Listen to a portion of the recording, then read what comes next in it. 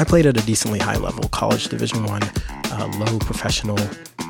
Actually, we were looking at a doubles match. We were Google searching my name, and I was we Google searched our names the other day. Yeah. That's when you know that. That's when you know you're in quarantine. Yeah. Welcome to episode number 24 of the Shankcast. Welcome to quarantine edition of the Shankcast. Kevin and Megan, how you guys doing? Doing good. Isolated, but good. So Kevin and Megan are at their home. I am at my home right now. We thankfully have the technology to record remotely and hopefully get good audio. James, thank you in advance for making this hopefully sound good, even though we probably messed a bunch of stuff up. Mm-hmm. So it's weird not sitting across the table from you guys, but very much looking forward to talking about how our listeners can make the most of this difficult situation and still make progress, still do productive things that can help their skills at home. Yeah, because I think that's the biggest thing right now is that a lot of people think that you have to halt what you're doing. And so I think understanding all of the areas that you can actually improve at your house is going to help you not only to be positive, but also actually help you be able to keep your tennis improvement.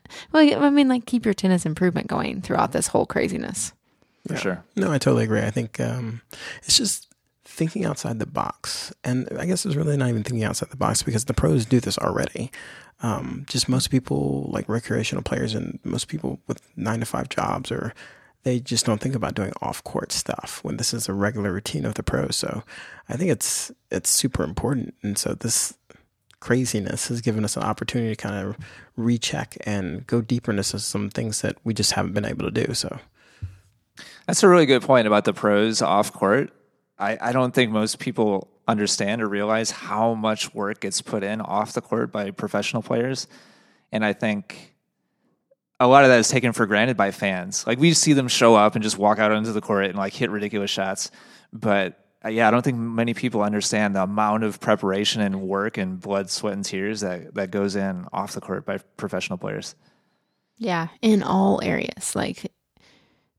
We literally do a 3-minute stretch and a 10-minute warm-up if we're really on our game, and then we play a match. And I mean, they're, stretching 3 times a day regularly, as well as, a 45-minute warm-up before they do the 10-minute. I mean, there's just another level. And I think this gives us an opportunity to do those areas that we don't do at all, much less just a little bit, so it can make a huge difference, I think.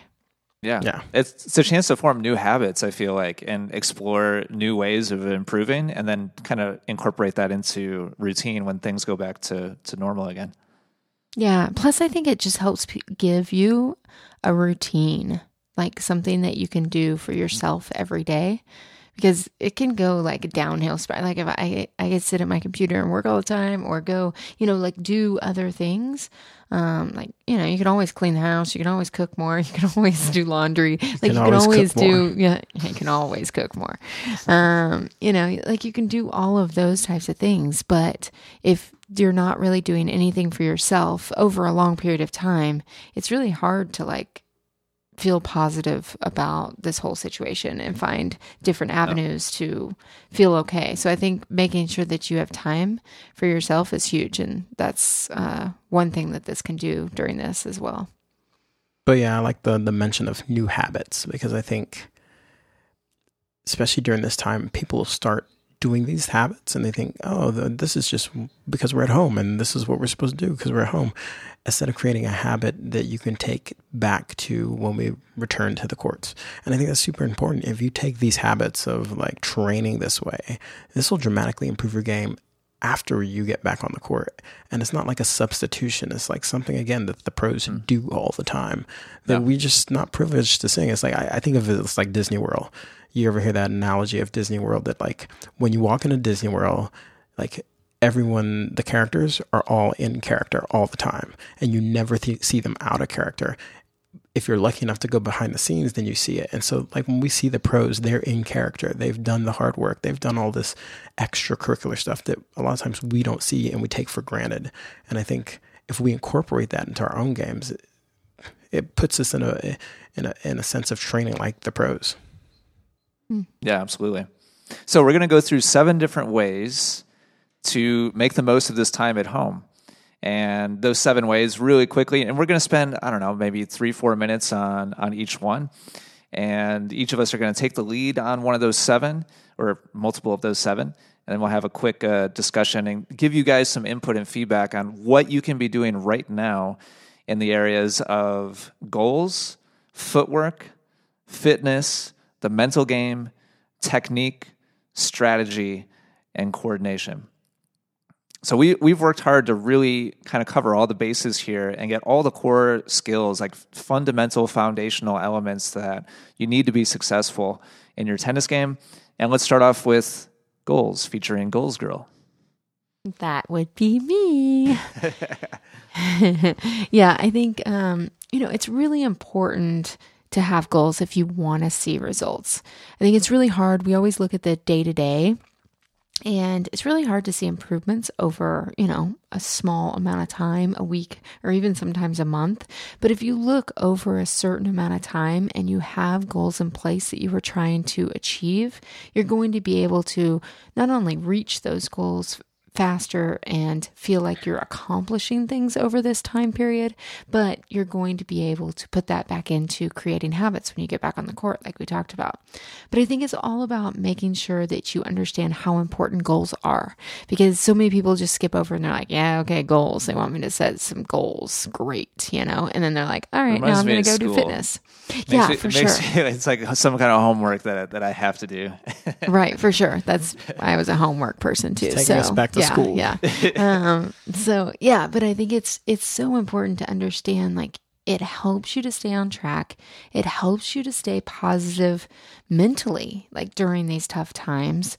It helps you to focus on something that you love. Like, we can all agree we love tennis. And if you're listening to this, you love tennis. You don't listen to the Shanecast just because you are not really bored, hopefully. Yeah.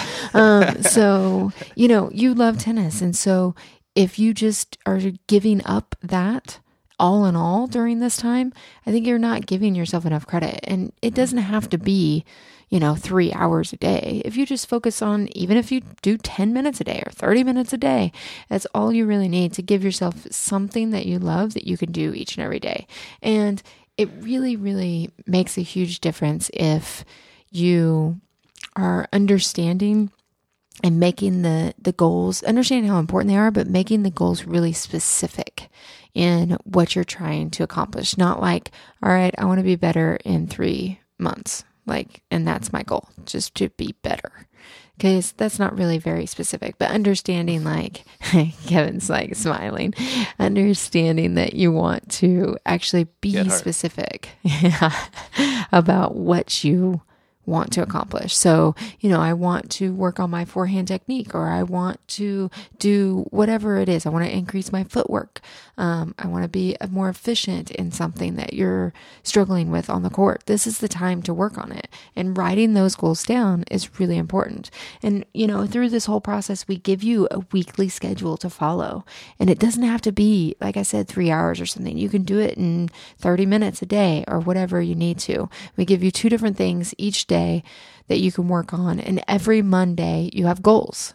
And every Monday you're going to be able to see whether you are accomplishing those goals, or whether you need to focus on something specific more, or whether you need to dedicate more time, or whether you need to, step up and do a little bit more, whatever you're going to be able to tell, because you're checking in with yourself weekly. And not only is it like a check-in, but it holds you accountable. And if you get a friend, like if we call up Ian and say, hey, want to be my friend to do the program together, and hopefully he would say yes. And then okay, yeah, that sounds so exciting. And then we would be able to hold each other accountable and be like, hey, did you do your stuff today? Or hey, what did you do today? And making sure that it's always more fun with a friend anyways, I think. It's always more fun with a friend. This is true.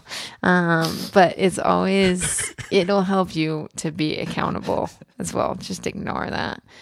And then the more that you actually do this now and set a routine, like every morning at 9 a.m., write yourself a time. Like, I'm going to do this every morning at 9 a.m. I'm going to go through, I'm going to set goals. I'm going to work on whatever is set for that day, footwork and mental, or whatever is set for that day. And understanding that the more you make that a routine now, the more it becomes a habit when you get back to the courts. And you're going to be able to feel like you can set goals for yourself weekly or monthly on things that you want to work on the court and off the court. Good stuff. Well said. Yeah. So before we move on to number 2 and keep going down the rabbit hole here, just wanted to let you all know that we just a couple days ago, for the first time, made available Home Tennis Max, which is a program that we put together. We got home from California, had to cancel all of our coaching, and literally the next day went to work planning this program because we knew people were going to need some kind of plan to follow, some kind of support and guide on how they can maintain their game during this crazy time where we're all stuck away from a court. So highly recommend you go check out Home Tennis Max. That's at hometennismax.com. And it covers all the 7 areas that we're going to talk about today, but in a lot of depth, a lot of detail, and gives you exactly the step-by-step process to follow. So goals. So what are the action steps right now? People can take right now, Megan, to get started. Besides, it sounds like setting the time, getting a buddy. What else should people be doing right now? I think if you can actually set a time every day that you're going to do something, whatever's laid out in the schedule that we put in there. We have a complete calendar in there for you that you follow. And if you have a time set that I'm going to do on Monday, I'm doing footwork and mental at this time every Monday. On Tuesday, I'm doing this technique and fitness every Tuesday at this time. Then I think that, along with finding an accountability partner, a buddy to do this with, will be huge in just pushing you forward. Awesome. Good stuff. All right, let's move on to number 2, way people can improve at home, and that's footwork. Mr. Garlington. Footwork. Well, I mentioned this before, and I think this is a huge advantage this time in a sense of doing it at home, because I think most people, when they think of footwork, they combine it with hitting a tennis ball, which equals disaster. And so moving your feet and moving your hands equals disaster. Disaster. And so they go out, they're like, oh, I learned this new footwork and I'm going to go hit forehands and try it. And it just blows up, and then they get dejected, and then they miss the opportunity to improve their footwork, to learn how to move more efficient. And with that efficient movement, actually learn how to hit the ball harder because you're using your body properly.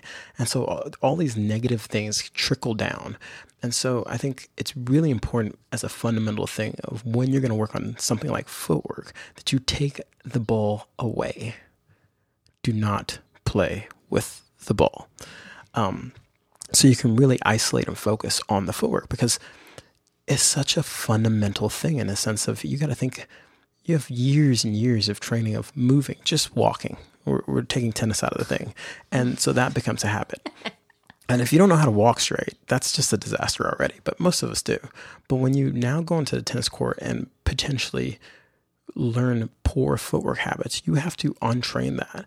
And, I've just listened to a lot of people who say, well, you feel it. You like massage and walk over just to do what's the ball. Natural, Kevin. Yes, I know. I hate when people say that. Well, just okay, FYI, because I'm sorry, footwork in general is not like a natural. Okay, I'm going to go 2 parts with that. Seriously, I'm going to go 2 parts with that. 2 different thought processes.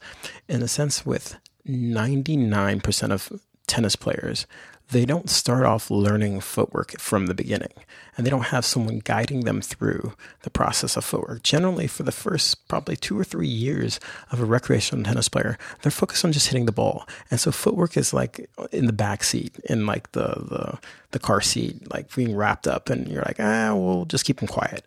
And so I think it's really important to understand that. So when people say, oh, it's just natural, you don't have to think about it. Well, you've already built in these habits that you have to untrain. And so, yes, you do have to think about it. You do have to put some rote memorization, like breaking it down to unlearn those bad habits. So when people are just like, oh, yeah, it's just natural, or sometimes people are like, oh, this is too much to think about. These are too many steps. Well, it is too many steps because you have to unlearn all the bad habits. So I'm not going to go on a rant.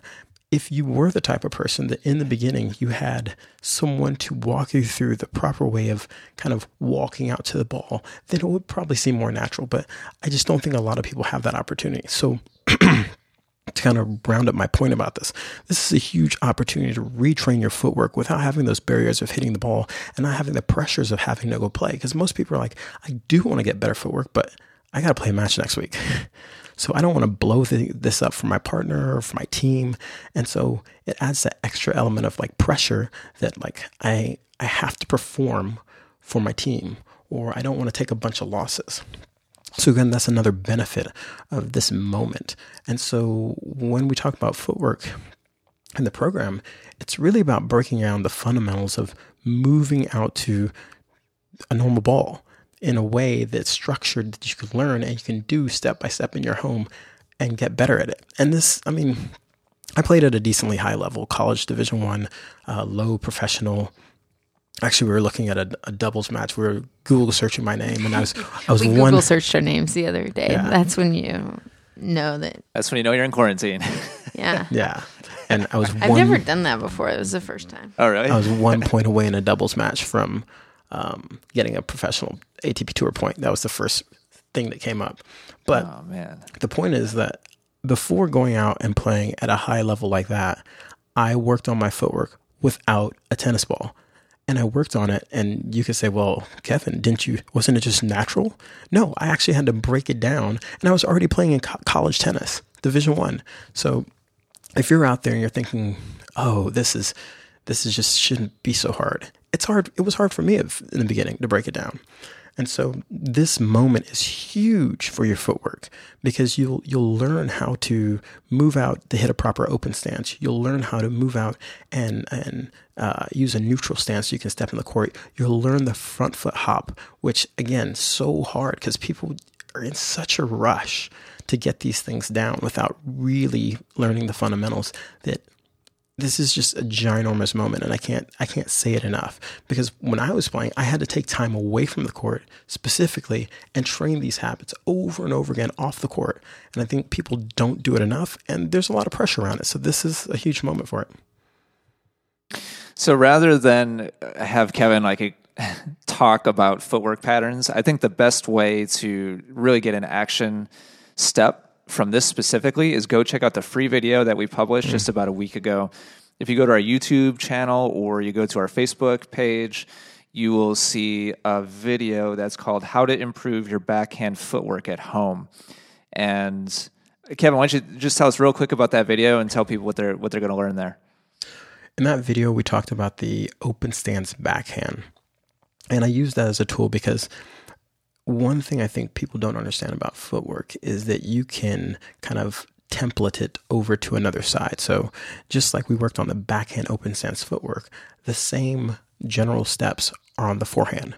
And so if you learn one pattern, like the open stance backhand footwork, you're essentially learning two patterns. And not only you're learning two patterns, you're learning two patterns and moving in different directions. So we, in that video, just moved laterally in my living room. But you pretty much do almost the exact same thing to move backwards. And so I think it's really important that people really get super confused about footwork. And if you learn one pattern, you can take that learning over to the other side, meaning that if you learn your backhand footwork pattern for this, like we talk about in this video, you essentially have the template for learning your forehand open stance footwork. And so the more you get better at one, you can essentially transfer that learning over to another side. So you get double the bonus. Quick rant for me on this, because that was a really good video. It gave people excellent step-by-step instructions and homework to do and all that. And there's a couple of people in the comments that were like, I don't have that much space in my living room. And they were talking about... Yeah, that's the craziest thing ever. Our living room is not very big either. Yeah, that's number one. But they were like, oh, my coffee table is going to destroy my shins. And I'm like, listen, if that's your attitude, like if all you can see is your coffee table that's not bolted to the ground, that you can move over to the other side of the room. And Kevin, what were you taking? 3 steps in that pattern? Yeah, 3 steps. And I purposely did it 2 different ways, in the sense that I did it in a very small space, the first one, and I did it in a very big, a little bit longer space to just demonstrate how you can still take 3 steps and cover more ground if you learn to measure the ball. And I did it on purpose for that reason, explaining for measuring, but also to show people that you don't need a lot of room.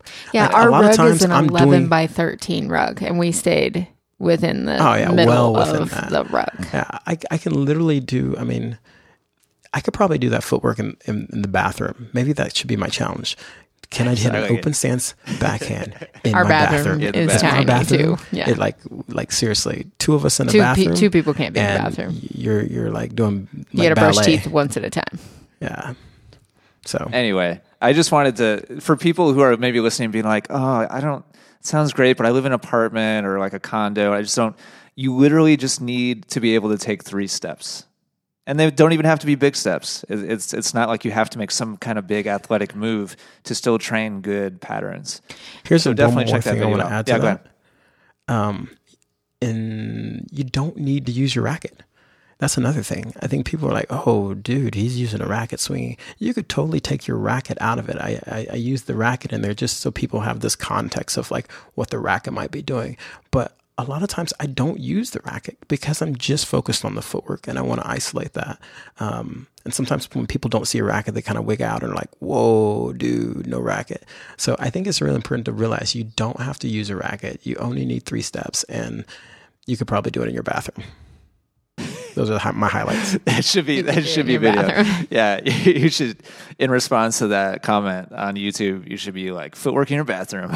Yeah. Well, and I think the other thing that I heard about that video was like, well, I don't hit an open stance backhand. Well, this is the time to actually try something that you don't normally do all the time. If you want to improve your tennis, you have to try things that you haven't done your entire time of playing tennis. And so working on something that makes you a little bit uncomfortable, this is the time to do it. And so, just move your crap and work on stuff outside the box. And if you're going to say that like you don't like, or you can't hit it, or you don't, you don't use one open stance backhand? Yeah, that was the other just thing literally telling me like a weakness that I'm going to attack. Like literally saying that, oh, more than likely you can't probably hit a return to serve open stance. You can't handle a high ball to your backhand without having to run up or take it on the rise and take it. I mean, my brain, it's like the shark in the water. I just like so much blood in the water right now if I was going to play that person, because I'm like, oh, I'm going to make them suffer. So I think it's really important to understand, like Megan's saying. He really is a nice guy most of the time. Yeah, unless you're not using an open stance backhand, and I can just make you suffer. But I think it's really important to understand that those moments where you're like, you have to be aware enough to catch yourself when you say stuff like that and take a step back and go, why am I really saying this? Am I saying this because this is a productive comment, or am I saying this because this is exposing some sense of insecurity about my tennis game, and I don't want to kind of dip my toe in the water? And when you feel that, if you can have that sense of awareness, go like, oh shoot, this is something I need to work on because I'm fighting it. Yeah. I think that's a really good point. Anytime you're thinking to yourself or tempted to say to a coach, this is stupid, it's probably a really key element that is a roadblock to your success. Yeah. All right. Number 3 is fitness. Back to Miss Megan. Sweet. So I think, everybody knows that fitness is important, and everybody knows that you want to do fitness, but there's so much, especially right now, I think every company is coming out with like fitness at home. Anything from Beachbody to, there are some tennis ones out there too. But I think understanding tennis specific fitness compared to your Joe Schmo fitness program is a huge difference in whether it's going to translate when you get back to the courts. So if your goal is to actually improve your fitness for tennis, you need to make sure you're doing the right tactics to make that happen.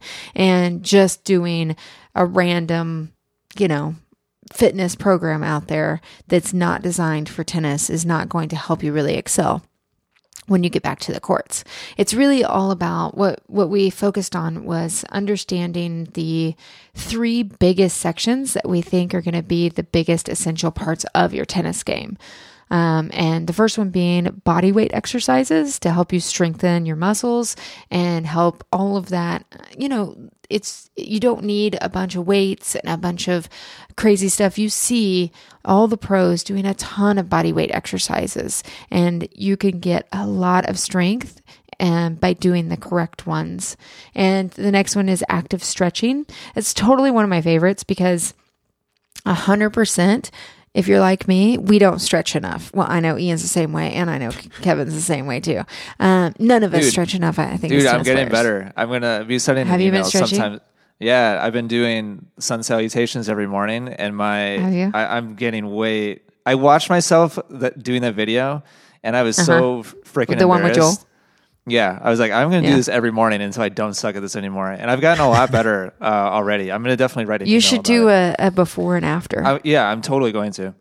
Yeah. Sorry. Yeah, I think that's okay.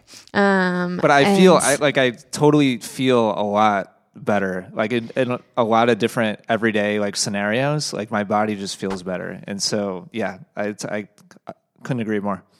Yeah, I think that it's really important, especially now that we're thrown out of our routine, because your body is doing something right now, whether it's you're sitting more than you're normally doing or whether you're standing and moving more than you normally are doing, depending upon what your job is. It could be either one, but I guarantee it's not the same as what you're doing at work or what your normal day is. And so I think, doing a lot of active stretching, and I like to call it active stretching because it's not just standing there and doing your arms and just bending a little bit and being like, all right, I'm good. It's really holding and breathing and doing specific stretches that are going to help you prevent injuries when you get back on the court. So there's, in the program, there's a ton of, there's sun salutations, which is the free one. If you have not seen the fitness video that we put out that was free, go do that one. We had a ton of people doing sun salutations, and it was awesome to see.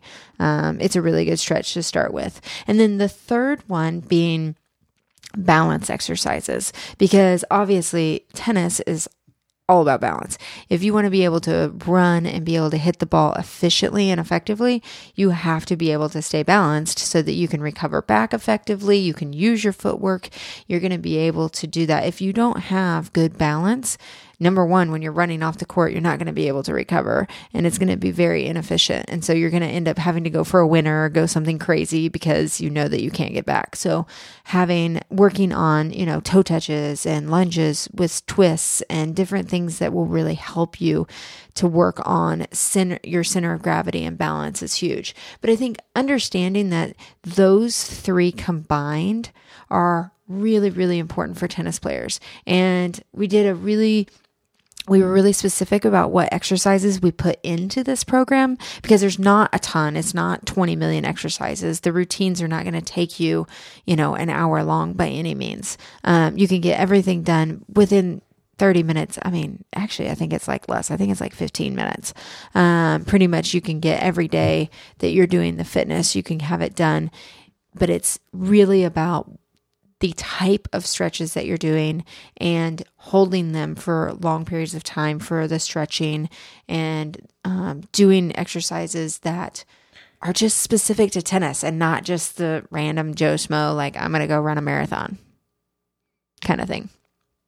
Good stuff. So the title of that video, if you want to check out the free resource that we published, is How to Improve Your Tennis Fitness at Home.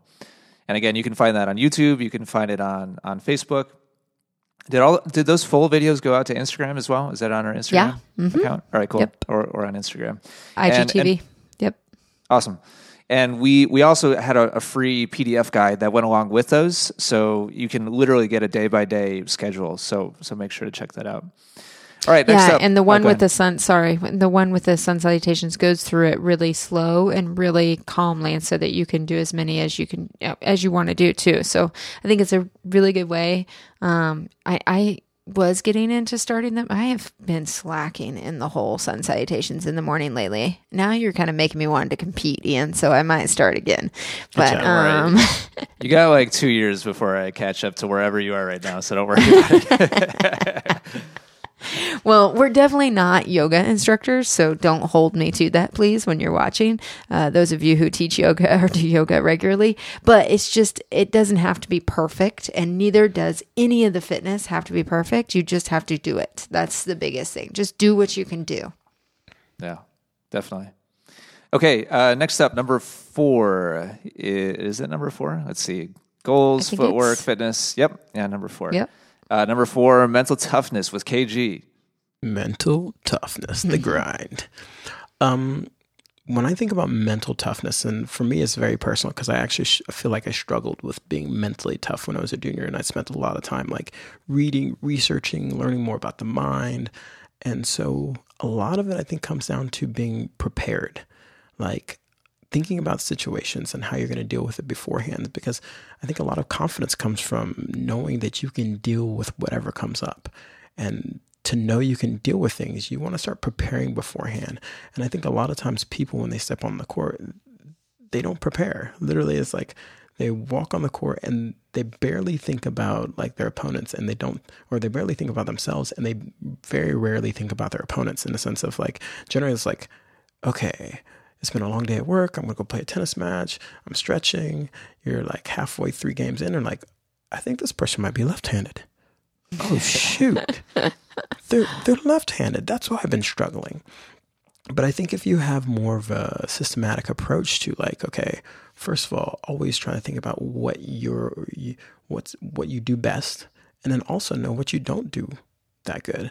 And I think in this sense, it's really important to focus on what you don't do good, because generally what you do good will take care of itself, and what you don't do good will still suck.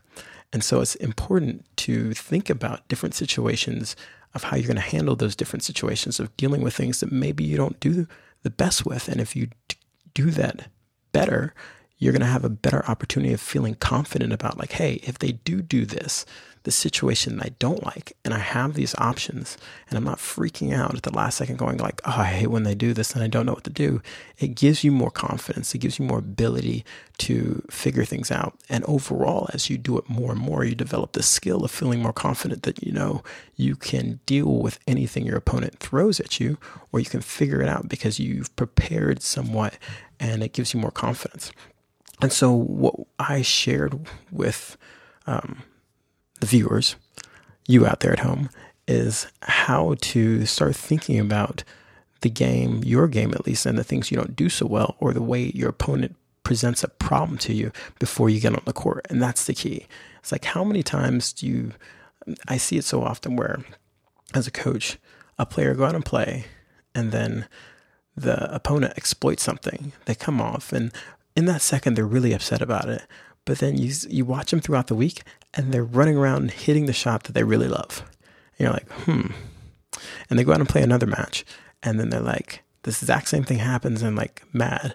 And then after again, they go out and work on the things that they love. Instead of pinpointing, at least what are some situations or what are some things you can do, and then actually working on it. But the first part is having more awareness about what you're going to do. So you don't have to gain any more skills in the beginning. It's just being aware about how you can change a situation or bend or flex a situation that is not so debilitating to you when you're playing out there. And that, I think, for me, is what mental toughness is about. Yeah, you can focus on being rah-rah or being super positive, but I love the saying. I think there's 2 different sayings. I'm going to butcher both of them, though. I love just Mike Tyson. Just preferencing. Yeah. It's just letting you know. Mike Tyson has this saying. It's like, and he says it. I love it. He's like, everybody has a plan until I hit you in the face. And I think, what's the other one where it's like general pattern? Like, we were talking about this one. plan meets first contact with the enemy. I think Yes. is what it is. And I think that's the key to becoming more mentally tough. is that Survives, when right? No plan survives first contact with the enemy. There we go. I think it's key that when you get hit in the face or your first plan A doesn't work out, most people freak out and it causes them to lose that toughness. The better players go, oh, I have another plan and another plan. And I think that's the key to being mentally tough. And that's what we show you how to do. So tell us about the ABCs, Kevin. Let's give everybody some homework. The ABCs are exactly what it sounds like. It's like you're playing A, B, and C. So when Mike Tyson hits you in the face or bites you on the ear, you don't freak out because plan A, because that might happen tomorrow at your house, in your home. Just in case. I'm getting you mentally prepared to cover anything that might happen. So it's a good thing you're thinking about it now, just in case. Yeah. But just in case, you have another plan. And so it's really simple, but it's really powerful. The first, isolate an issue that you have trouble with. Like I used to really struggle when people would just go high and heavy to my backhand. Well, in a match, I just never thought about it. Like, what should I do? But if you do think about it, come up with some ABCs. So plan A is like, hey, if they're going to go high and heavy, one thing I don't want to do is try to go down the line really close to the line. You know, what I'm going to try to do is instead of like going for some huge down the line shot, hit it high and heavy in the middle of the court and see if maybe they don't go back to my backhand. That's plan A. Well, maybe that doesn't work. So what do? Do I freak out again? No. Plan B. Maybe I can slice my backhand or bring them into the court. That could be plan B. Plan C is maybe lobbing the ball up a little bit higher and seeing if I can run around to get out of the situation. And so you can see how I have these 3 different categories. If one doesn't work, I go to the next and the next. And sometimes you can increase the difficulty, but I like to start off with really simple things that can maybe get me out of that situation without having to take a whole lot of risk. And it's so simple, but we just don't do it. We don't take the time to sit down and prepare and go, what if this doesn't work? You know, what am I going to do? We're so eager to go, I'm going to do this to them. I'm going to hit my forehand and they're never going to get to my backhand. And then you never think about like the inverse of like, okay, what if that doesn't work? And so I think it's really important to have those plans like A, B, C to know what you're going to do with each situation. And don't just isolate it to one thing. You can take and create ABCs for all kind of different situations. And I think that's great because then you're more prepared and you can start learning from having this preparedness how to deal with different situations when they happen. Awesome. Good stuff. All right, let's move on to topic number 5, and that is fixing technique. And I think the you finally get to talk. Yeah, finally. I thought about that when we were actually recording the back wave, when we did this. And then when we started releasing videos, I was like, Ian doesn't come out to like video 5 or something. It was crazy. People don't care what I have to say. It's okay. Anybody who's still listening, Ian, thank you. I love you. I love you all. All right. So technique, I feel like this is kind of similar to Kevin, how you were describing that people always pair it together with hitting the ball. And I think there's kind of an assumption that that's how you get better at certain skills in tennis is you go out there and you put in the reps and you just go hour after hour, like with the ball machine, and you just slam, forehands over and over again. And that's how you get better. But it's actually the opposite because every time a ball flies towards you, you are using your pre-recorded program stored in your brain, your habit, to hit the ball. And there's a lot of things happening behind the scenes in your subconscious that you're just not even aware of. And all those habits add up to your skill level. So changing those habits when the ball is flying back and forth is super, super difficult. And just like footwork, Kevin was talking about how changing footwork habits is super hard when you're worried about actually hitting the ball back. So I think number 1 is just people need to be aware of how much opportunity they have right now. It's really counterintuitive because we're so used to linking tennis improvement with time on the court. But this is the perfect time when you're not worried about letting your doubles partner down. You're not worried about letting your teammates down. You're not worried about letting yourself down and losing to Jimmy or whoever it is. That you can now become more self-aware of what your technique is like and actually put in quality repetitions, moving away from that habit, doing something different. Like Megan, I think you were talking about the open stance backhand. Yeah. And players saying, "Oh, well, I don't hit an open stance backhand." Well, guess what? That's leaving a huge hole in your skill set. And in the same way, people on their serve have a problem with their range of motion, with their racket drop, or they use a different grip or whatever it is. And this is just a prime opportunity away from the pressure environment of hitting a ball back and forth to take advantage of the chance to actually do something different. And so the perfect way of doing that, what I demonstrated in the video, and if you want to see me do this step by step, you can go to our YouTube channel or Instagram account or Facebook page. And the title of the video is Improve Your Tennis Strategy at Home. I'm sorry, fix your, wait, here it is. I got it. Fix your tennis forehand at home is the technique title of the video. And I go through step by step in that video how to use your phone or your iPad or even a mirror to check what you're doing now and compare it against a world-class example. And then I provide a bunch of different progressions that you can use that I've talked a lot about on the Essential Tennis podcast, and you've seen us work through with students in our coaching videos. I just basically moved through shadow swings and then fake tosses where I'm dropping a ball and making a swing but not hitting the ball, and then actually dropping and hitting the ball, all while trying to do the same thing. And what was really interesting for me, Kevin and Megan, I don't know if you watched the video or not, but I worked on my righty forehand, and yeah, the result was like the exact same thing that we see with students. On my shadow swing, I exaggerated it. Awesome, yeah. I exaggerated on the shadow swing. On the fake hit, it was like halfway in between, and then on the real hit, it was like right about what I was going for, without like trying. It was just happened to be what happened, which I thought was pretty interesting. Yeah. I think so many people think that they can't change technique off the court.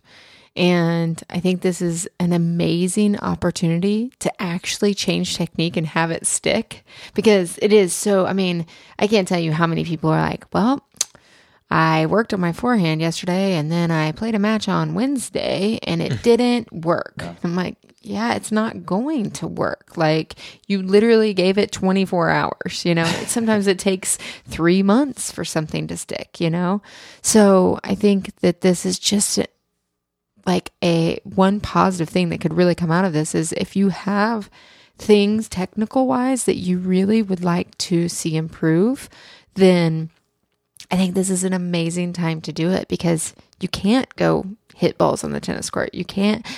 Some people still have private courts. Yes, I understand that. And you still have a ball. You just don't do it. But anyways, then, this is just your opportunity to do things that you haven't done before. And so, like I was talking to Karen the other day about how much her forehand has improved, and how when she was doing shadow swings and doing videos of them in her living room. And I was like, a year ago, she was not rotating her body like that.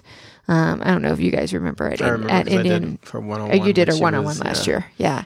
And so, we were talking about how important it is. And she was like, it's been amazing to work on it, video it, see the shadow swings in your house. And so it was pretty cool. Yeah, and I think it's huge because you lay out a way to make the change. And I think that's one of the biggest things that people struggle with when they try to make a change. They don't take it in a systematic way. It's like literally like, okay, I need to change this. I know that. And so I need to rotate my body. So I'm going to go out there with a ball machine and rotate my body once and then like have balls fire at me. And I'm like, this isn't working. I can't make a change. And I think knowing the steps, and like you talked about how you've taught this process a billion times, and seeing how even your body reacts the same way, and you have to take yourself through the process, I think is such a key moment for everybody to be aware of. Like, what to do, but it doesn't matter. Like, you know the technique. So, and I think so when people kind of like watch a video and like, okay, yeah, I saw that. I saw that. Okay, I got it. And like literally you teach this. And so you doing it right-handed, you know exactly what's supposed to happen. You know intuitively even how it's supposed to feel on your left-hand side. But without the training, it just doesn't matter. And I think this is a huge key for people listening to understand that knowing doesn't equal being able to produce this muscle or reproducing this muscle event or the stroke event. And that's really huge because you laid out a format for people to overcome that. Not overcome it, but take proper steps to make a change. I want to overcome that. That's, yeah. So we go check all that. work on it. Yeah, definitely. Yeah, it's something. Nobody escapes nobody escapes habit. You know, nobody escapes their hard wiring. Like it's there whether we know it's there or not, and it's there whether we want it to be or not. And so, the only way around that is good process. And now is the perfect time to do that, for sure. All right, next up, strategy. I took a different route in the video here. And everybody, when they think of strategy, thinks about patterns and targets and aiming for the right place and geometry, different plays, like surf plus one and stuff like that. And something that's really been stuck in my head since we came back from Indian Wells, the reason why I love going out and doing those clinics is there's always something. There's always something that we explain a little bit different way, or somebody asks a question in a little bit different way. We explain, the presentation is a little different, and there's like a connection point that gets made. And for me this year in Indian Wells, that was the connection point between the split step and identification of what's coming next. It's not so much that the split step is about footwork and movement and quickness and reaction time, which it is, all those things, but you can't split step at the right time unless you are preemptively reading what your opponent is doing and when they intend to hit the ball. And when you start looking at that, you notice all kinds of other things about their preparation and their balance and their position on the court. And now you can start to actually actively anticipate what's happening next. And that very much is strategy. So in a roundabout way, the split step, it's all about reading the shot from your opponent instead of just standing there and watching the ball and waiting for the ball to get hit. And then based on the ball's flight, being like, oh, it's going that way. I guess I better go that way. But high-level players are doing something way deeper than that. They're reading and telling the future about what's about to happen next based on all the signs and signals that they see. And so their mind is actively, and their body is actively preparing to do something specific before the ball is even hit. And sometimes all the best players in the world, sometimes their read is a little bit off. But all the times that their read is on, they have a huge jump on what's coming next, and it gives them the opportunity to be in the better spot that much faster and hit that much better of a shot. And in tennis, like, time is just absolutely everything. So that it was kind of a weird twist on like strategy in the video, but I'm like quadrupling down on the importance of the split step now, and I feel like it's like my crusade is to get tennis players of the world to start using the split step because it's so underused, and I don't think you could like overstate how important it is. Yeah, I think like you're talking about time, all of those go into creating more time for yourself. But I think it's all about like the idea of, do you want to be faster without actually having to be faster? And if your answer is no, I don't know how to help you, but I'm assuming your answer is yes. See you next episode. Yeah. But I'm assuming your answer is yes, because, you know, we all want to be faster, but there comes a time to where you just feel like, okay, I'm not going to be able, like my body can't handle training, speed training, all of this kind of stuff. And so understanding how to be efficient in footwork, how to be efficient in strategy, how to understand how to use the court, how to split step, all of those things make you faster without actually making you faster. Yeah. Yeah, it's so huge. So many players out there between the footwork and the split step and the anticipation and patterns, players are working so much harder than they should have to. Yeah, they're making the game so much more difficult because, and what's ironic about it is they're doing things that they feel like it's probably saving them energy, you know? Split step's so much more, like my calves are tired. I'm just going to stop doing that. And they feel like it's less work. But the reality is they're having to work twice as hard to actually get to the ball and hit any kind of quality shot. Yeah, I think that's the biggest thing. Is that people are working. No, it's the dog. It's one of the kids. It's the dog wanting in the office. No, I think it's all about understanding how time is so precious in tennis, and 1 second in tennis is like an eternity. And so if you can just, be able to shave 1/4 of a second off every point, even, or, it can make a huge, huge difference in, like you said, being where it is without having to be, being proactive instead of reactive, in a sense of like being like, oh yeah, oh yep, okay, run now, this is the time, instead of being like, oh yeah, I know what's going to happen and I can play my percentages and have an upper hand on your opponent for sure. And just saving energy. It's like, it's painful. Like you were saying, watching people move inefficiently is so painful, watching them work so hard to be so slow and inefficient.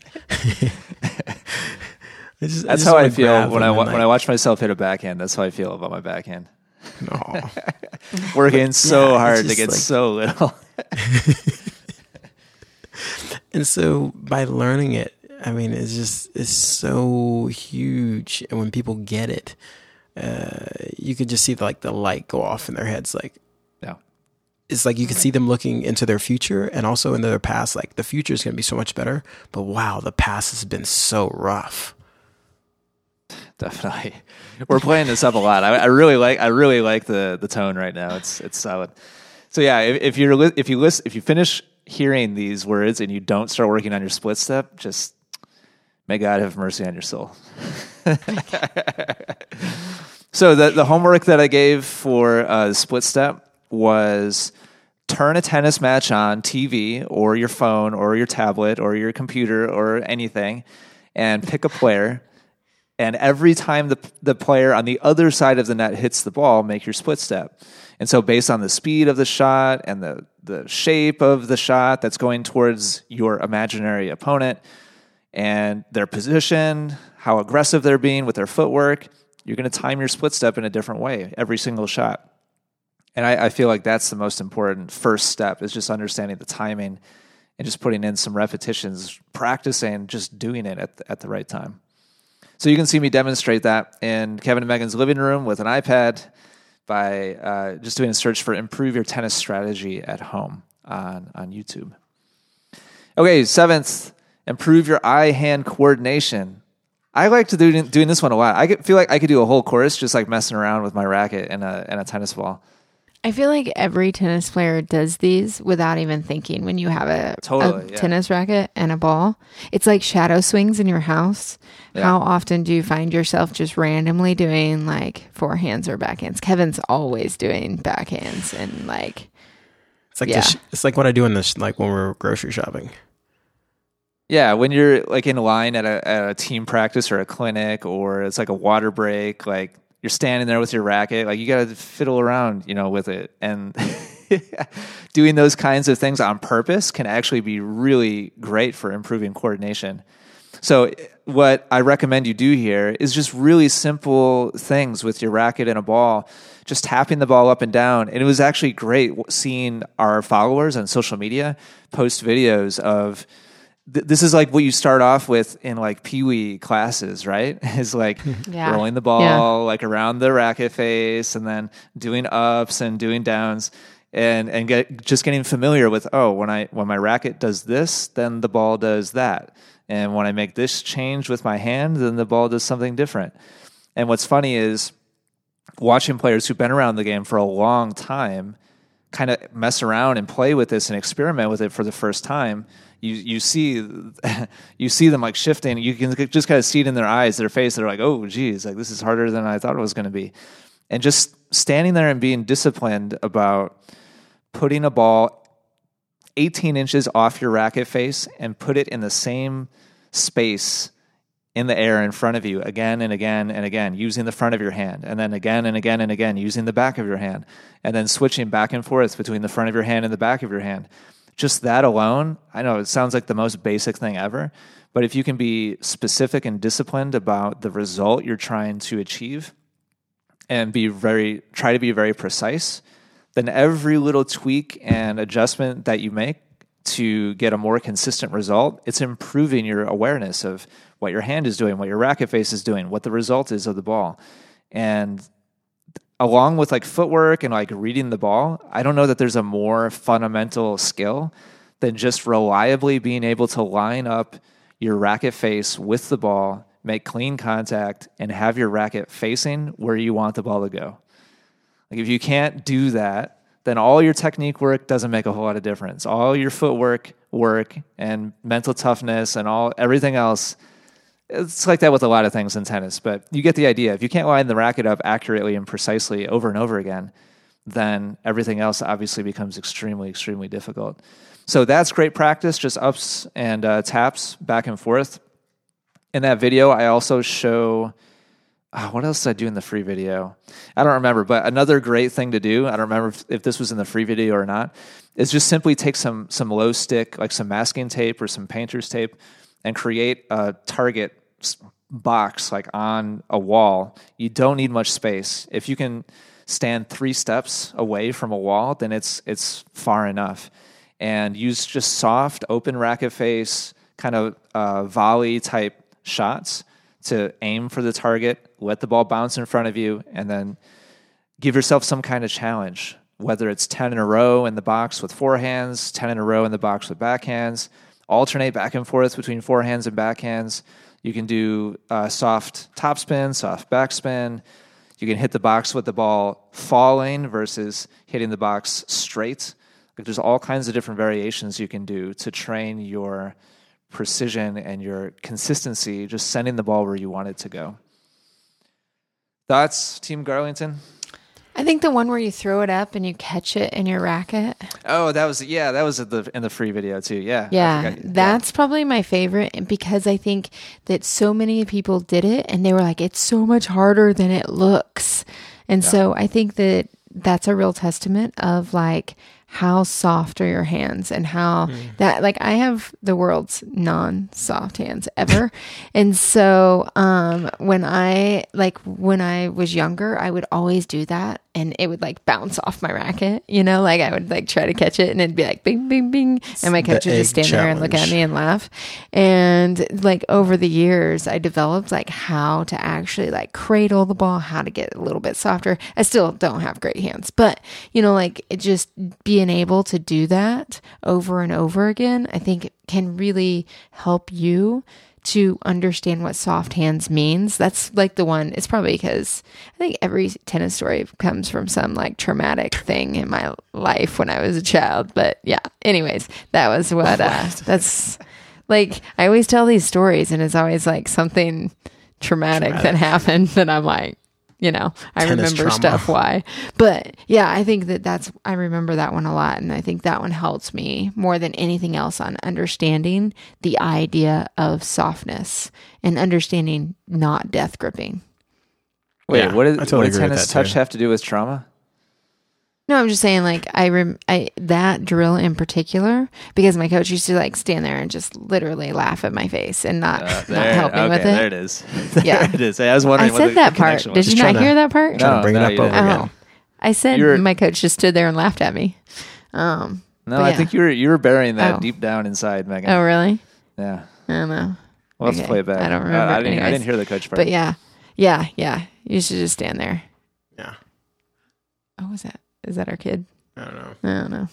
Our dog likes to go wake up our child when he's sleeping because he thinks that he needs someone to play with. So double whammy. I don't hear him. So yeah, you can check that out by going to our YouTube channel, Instagram, or Facebook. And the title of that video was "Improve Your Tennis Eye-Hand Coordination at Home." And you'll see me demonstrating the cradles there, the catches, as well as a tap routine, bouncing the ball. Really, really simple stuff, but all of it helps. So to just go back to the beginning and review here, number 1, set goals. Number 2, work on your footwork patterns. Number 3, work on your fitness. Number 4, your mental toughness.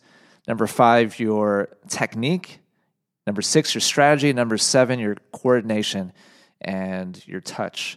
All with actionable, really, honestly, simple ways that you can do this at home.